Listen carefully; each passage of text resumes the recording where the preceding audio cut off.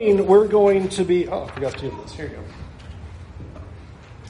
This morning we're going to be talking about the picture of salt and the picture of light. And this is a kind of a popular term almost on cars anymore, is salt life.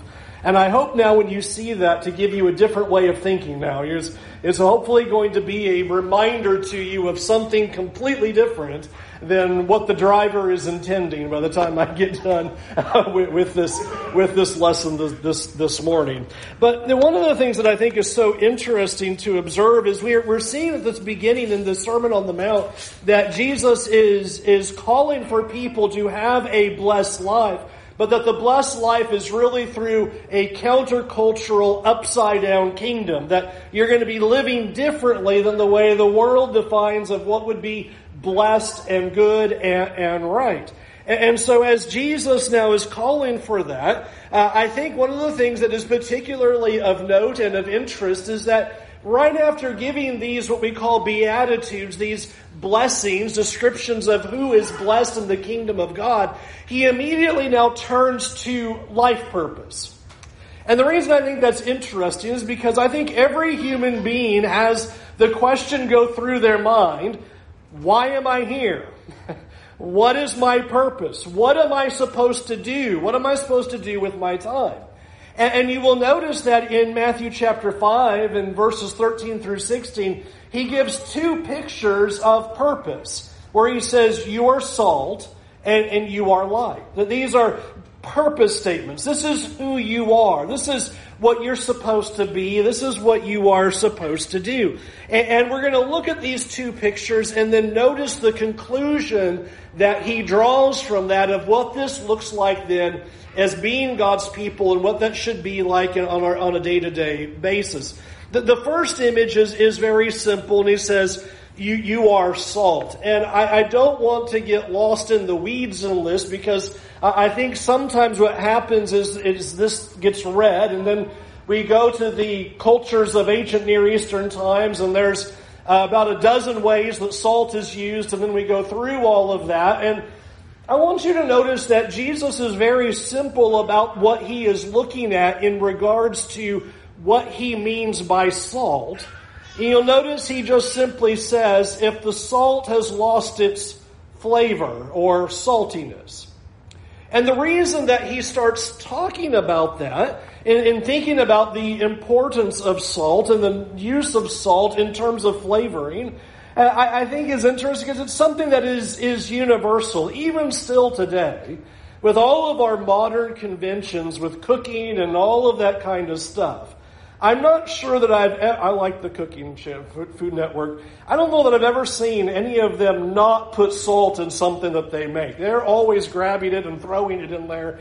And then you might like adding some after the product and putting some on it as well. It is always about flavoring. It is always about this will make it taste better. And that was true even in the days for Israel and the people of God. You might remember that you even had God talking about how every offering needed to have salt in it. Meal offerings, every offering. Because the part that was burned up, that was considered given to God, would have salt on it. It was almost as if it was enhancing the flavor, and it would be appropriate for him to consume on his part of the offering. Everything was about it would be salted. And that's why this statement is interesting after talking about just the simplicity of the use of saltiness. But notice what he says there.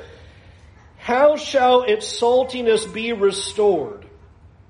It is no longer good for anything except to be thrown out and trampled under people's feet. He has one simple idea about salt. If salt is not salty, what's the point of salt? That's all he wants you to think about. If salt's not salty, what's the point of it? In fact, he kind of presses it a little bit more and says, it's good for nothing and would simply be discarded. I think we understand that picture pretty well. If you have an item, an object, something you've purchased, something that you've owned, and it no longer fulfills its purpose, it no longer works, what do you do with it? You throw it out. It is good for nothing. If you can't find a use for it, if it has no value anymore, if it's not accomplishing what it's supposed to do, it is good for nothing, and you put it out in front of your house, and the trash collector is going to pick it up, or somebody who knows how to fix it will come along, and they will fix it and do something with it, but to you, it is good for nothing.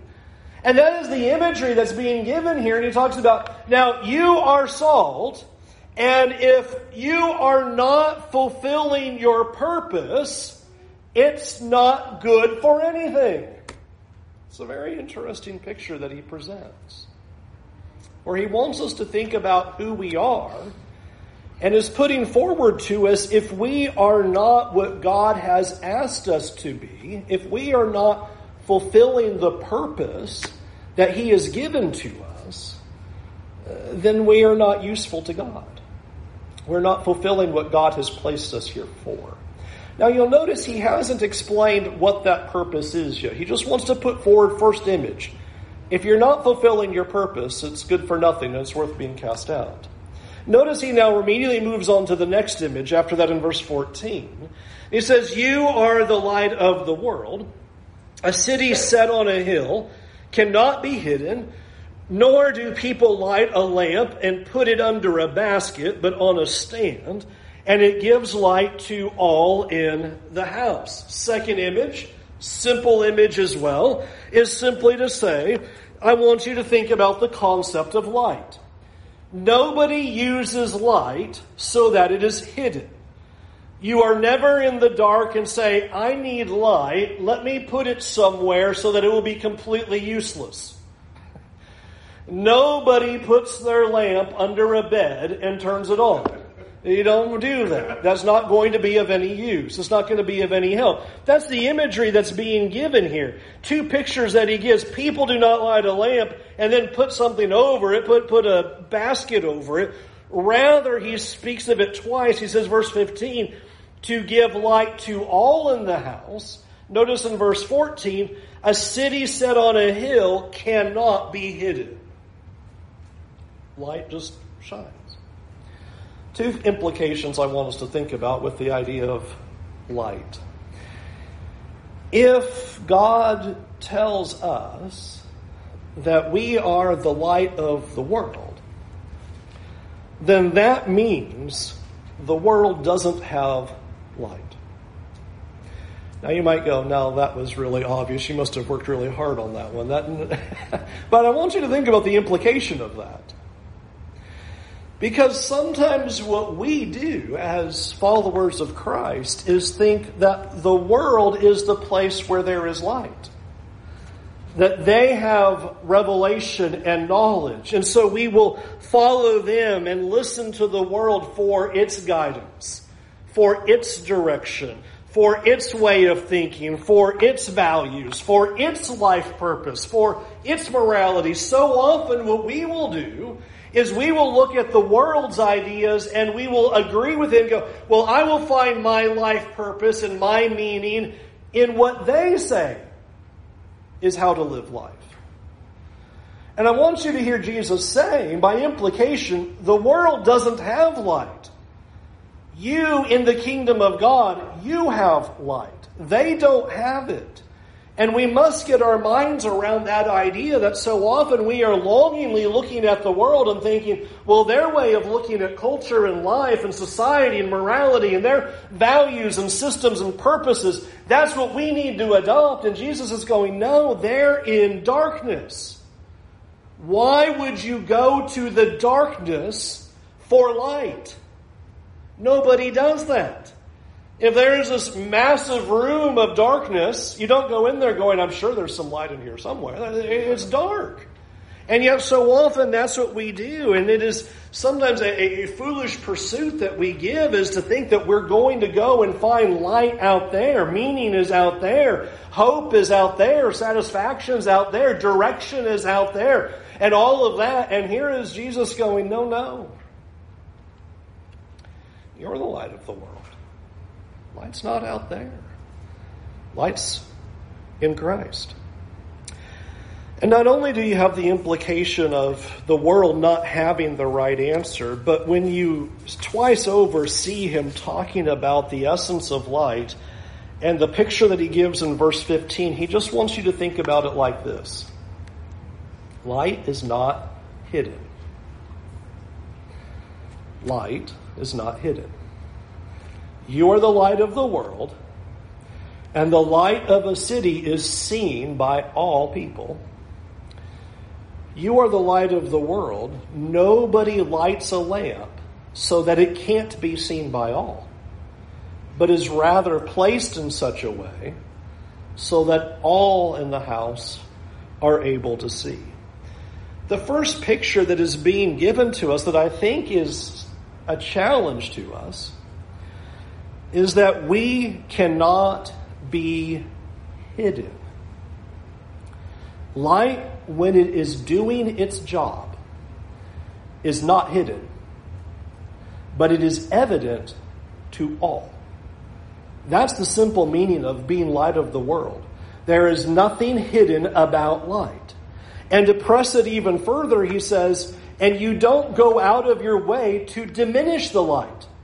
Don't take the lamp and put it under a basket. And he's warning us and reminding us that we should not be diminishing our influence. You are the light of the world. Don't hide it, but you need to shine. You need to shine in such a way so that all are able to see. And friends, I hope that we would consider this truth in our culture today. That as the world is getting darker, we need to shine all the more. In fact, as the world gets darker, it should become more obvious that we are light. It should just become clearer and clearer. As the darkness continues to come down and we look at society and go, oh, it is getting so dark. Well, guess what that means? We can't be hidden. We need to shine as lights to all those who are around us.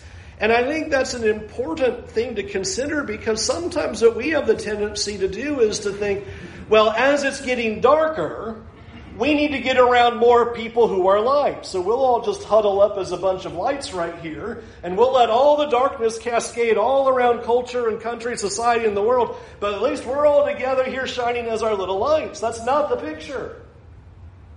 The picture is, as it gets darker, there is a greater need to ensure that the lamp is not covered by the basket, but is shining brightly for all to see.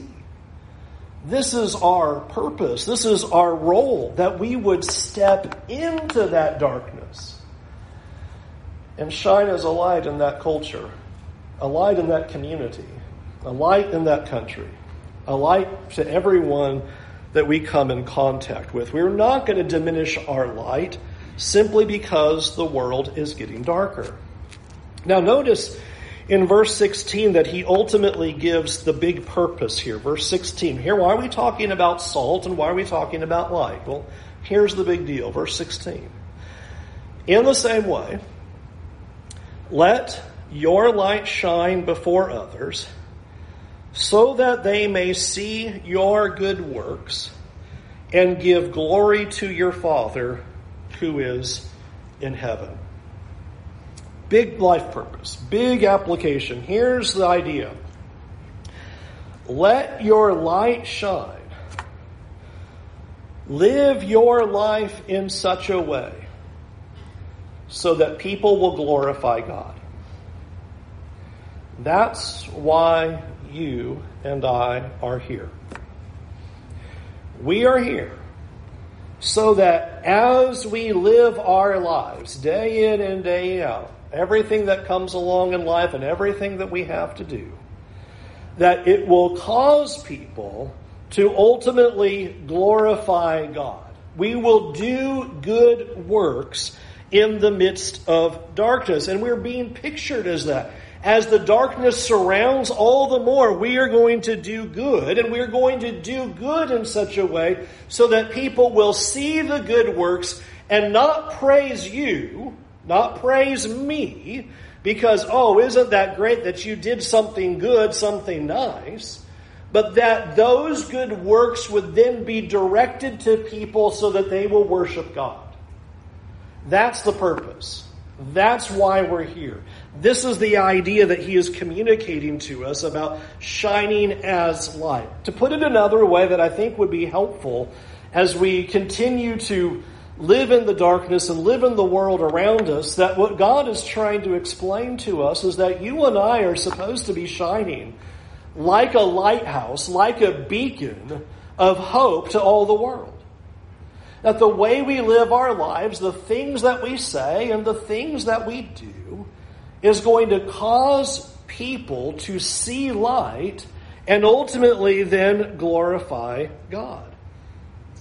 And I think that's an interesting picture, because what that means in using the salt image and using the light image is that we are called to affect other people's lives. I think that's kind of hard in our culture right now. Our culture is very boxed up right now. We don't affect anybody. You just be you, and you leave everybody alone. And everybody can just believe what they want to believe and do what they want to do, and don't impose or affect or touch anything else. And I want you to see these two images don't allow that. Salt has to come in contact.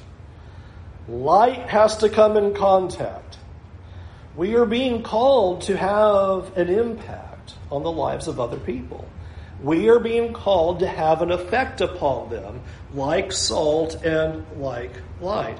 And I think that's an important image for us, because not only do we have, I think, in our culture, this emphasis on independence and you do you and you do it by yourself and you do you and you do it by yourself and everybody just do their own thing and nobody touch each other and just be in isolation, then that is really reminding us that we are going to have to break free of that kind of thinking and interact with people.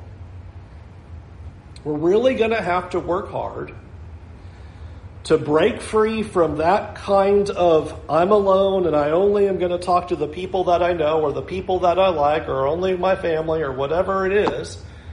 We're going to have to break out of that and interact with people in the world. We're going to have to interact beyond our own home. We're going to have to interact with people beyond with who's in here.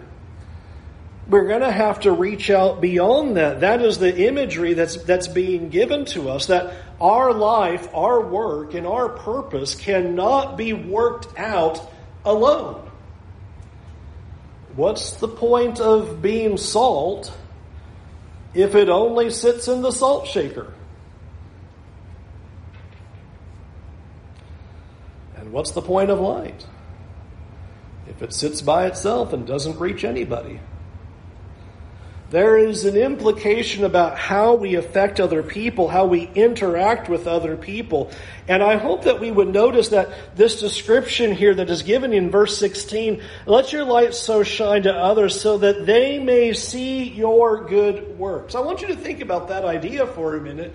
And as we think about the world and its darkness and how it moves away from God and continues in that direction, that means something important. We've already talked about we're not going to surround ourselves with other light, but it's going to give us more opportunities to those who are in the darkness.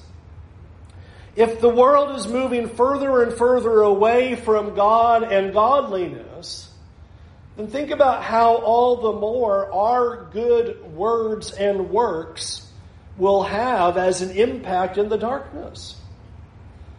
As another way to put it, as the good works of the world just kind of keep declining and declining, the more the world should be seeing our good works.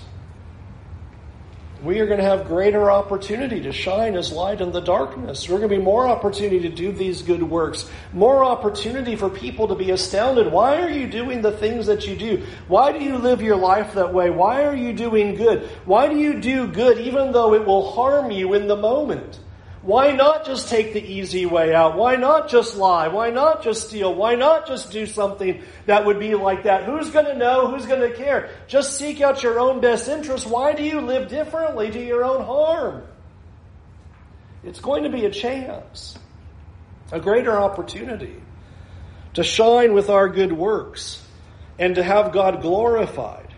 And one of the things that I think is important to think about is that we can't retract from that mission. We can't retract from that purpose. I wish there was a verse 16 part C that says, and if being salt and light is hard, that's okay. Just leave it to the people who can handle that. Okay, great. Yeah.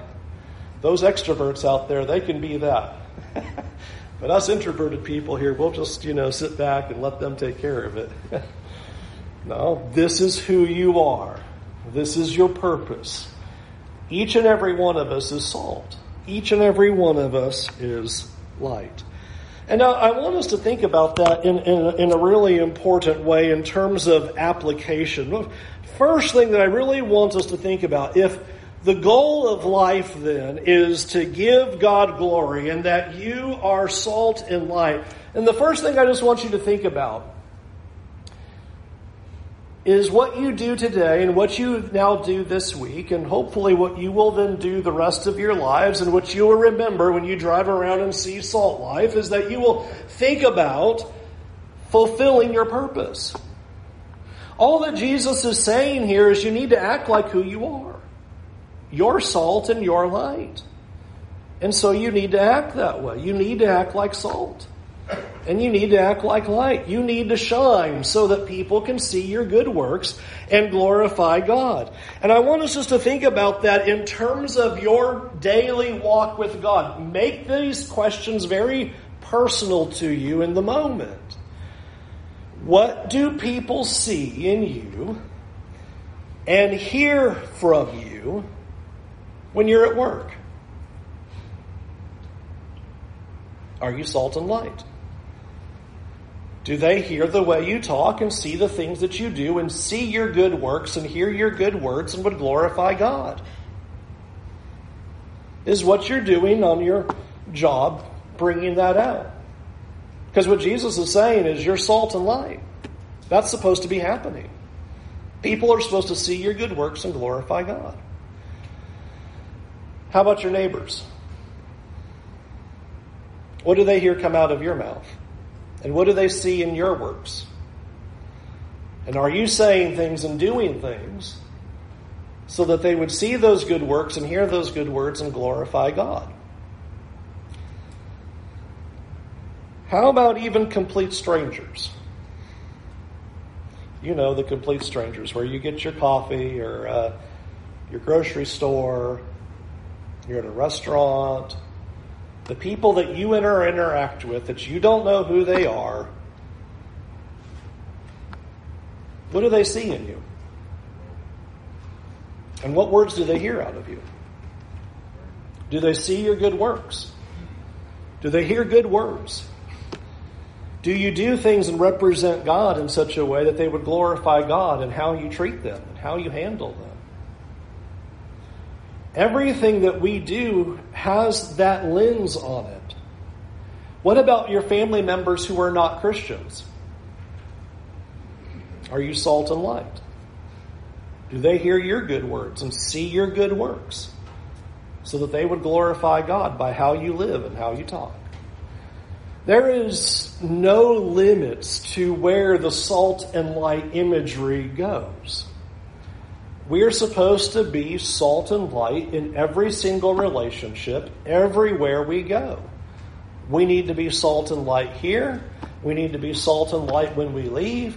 We need to be salt and light when we drive, which is really hard right now. It's just bring on summer and send them away, It's hard. Are we going to be salt and light when work gets really tough? Employees aren't treating you the way that they should. Your boss asks you to do things that are unethical, immoral, sinful. Or how you treat your neighbors. doing good works toward them, showing them kindness.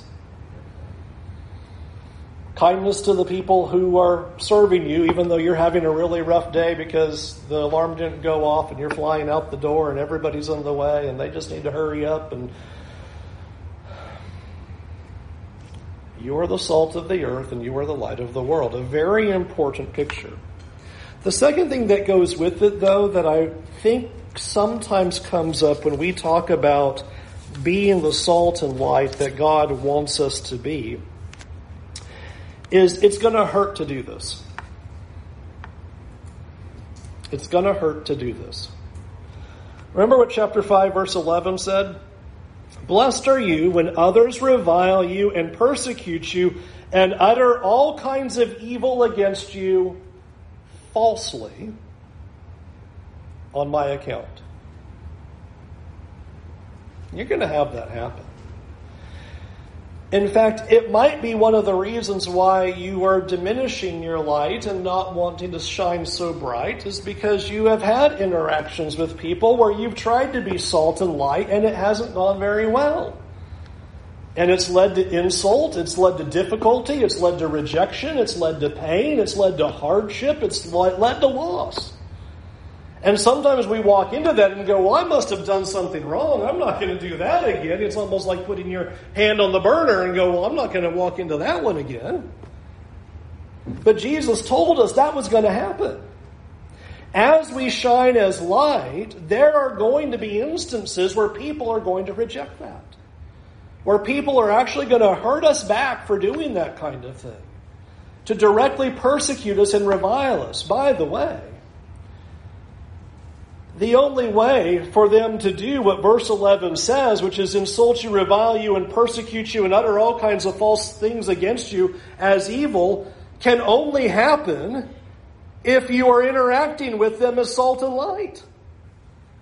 If we all diminish our light and hide, nobody's ever going to revile us or persecute us or give us any trouble whatsoever. Which is, I think, sometimes then what we do. It's much safer that way. We'll just shine a little bit of light every once in a while or cast a little salt every once in a while when we think it's safe. We think it's going to be okay. So we'll just do it a little right there. And that's enough. It's going to hurt. But I hope you'll see the promise. Yes, some people are going to insult you and revile you and persecute you, but not everybody. Here in verse 16, he doesn't say, shine and do your good works so because they're all going to see God in you and they're going to hate you, period. No, some people are going to glorify God. Some people are going to receive it. And the thing is, you and I don't know who that is. You and I don't know who that is.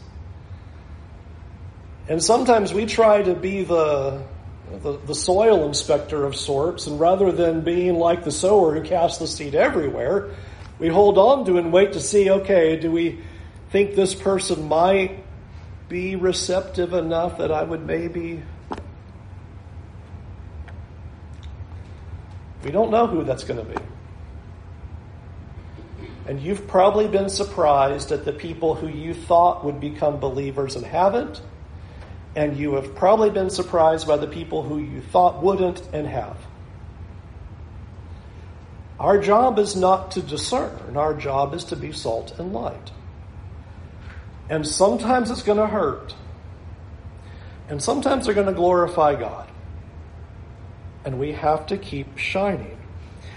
And I want to underscore this a little bit more because I want you to again read what he said back in verse 13 where he started all of this. If salt is not salty, what is it good for? It's not good for anything. And friends, if we're not doing good works so that God is glorified, we're not fulfilling our purpose. And we're fooling ourselves if we think then we belong to the kingdom of God. He says we're good for nothing and worth being cast out. You're here to be salt. You are here to be light. Don't diminish the influence. Salt can't stop being salt. It is so funny to read how many scholars go, I don't understand this imagery because salt doesn't deteriorate. Salt is always salt. And so they don't know what to do with this. And it's like, that's the point. Salt has to be salt. Light has to be light. If we're the people of God, we can't be anything else. We must interact in the world that way. We must reach out in that way. We must think about how we can do good works in a moment where it is so easy to be selfish and self-protective. That's the easy thing to do. It is defend self, protect self. I don't want to get hurt. Aren't you glad Jesus didn't do that? Aren't you glad he didn't do that? Because if Jesus was all about self-preservation, we'd all be done. We can't live lives about self-preservation, but as salt and light. Some will enter, some will not. Some will rejoice, some it's going to hurt. But that's the mission. I'm going to end with this one thing. I heard a brother say this recently, and I found it extremely convicting and painful, so I thought I'd share it with you to increase the pain of this lesson. You're welcome.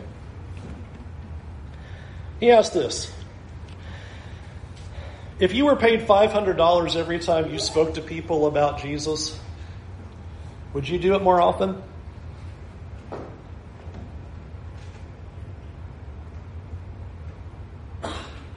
I heard that and I went,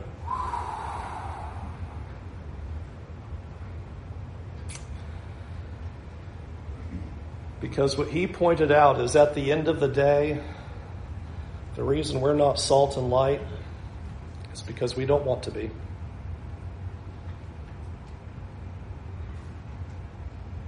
That's the reason why. It's because we don't find enough motivation in Christ to be what we have been called to be. Let's go to God in prayer. Heavenly Father, I believe all of us could come before you with our hands guilty for the times that we have failed to live to the purpose that you have given to us as salt and light. Lord, forgive us for how many times we have decided not to affect the lives of others. Forgive us for how many times we have diminished our light because the darkness seems so great. Forgive us for being more concerned about our comfort and our own preservation rather than the souls of others. And Lord, I pray that your words that we have heard this morning about who we are would dramatically change our hearts and change the way that we look at people in the world. Lord, help us to be bold.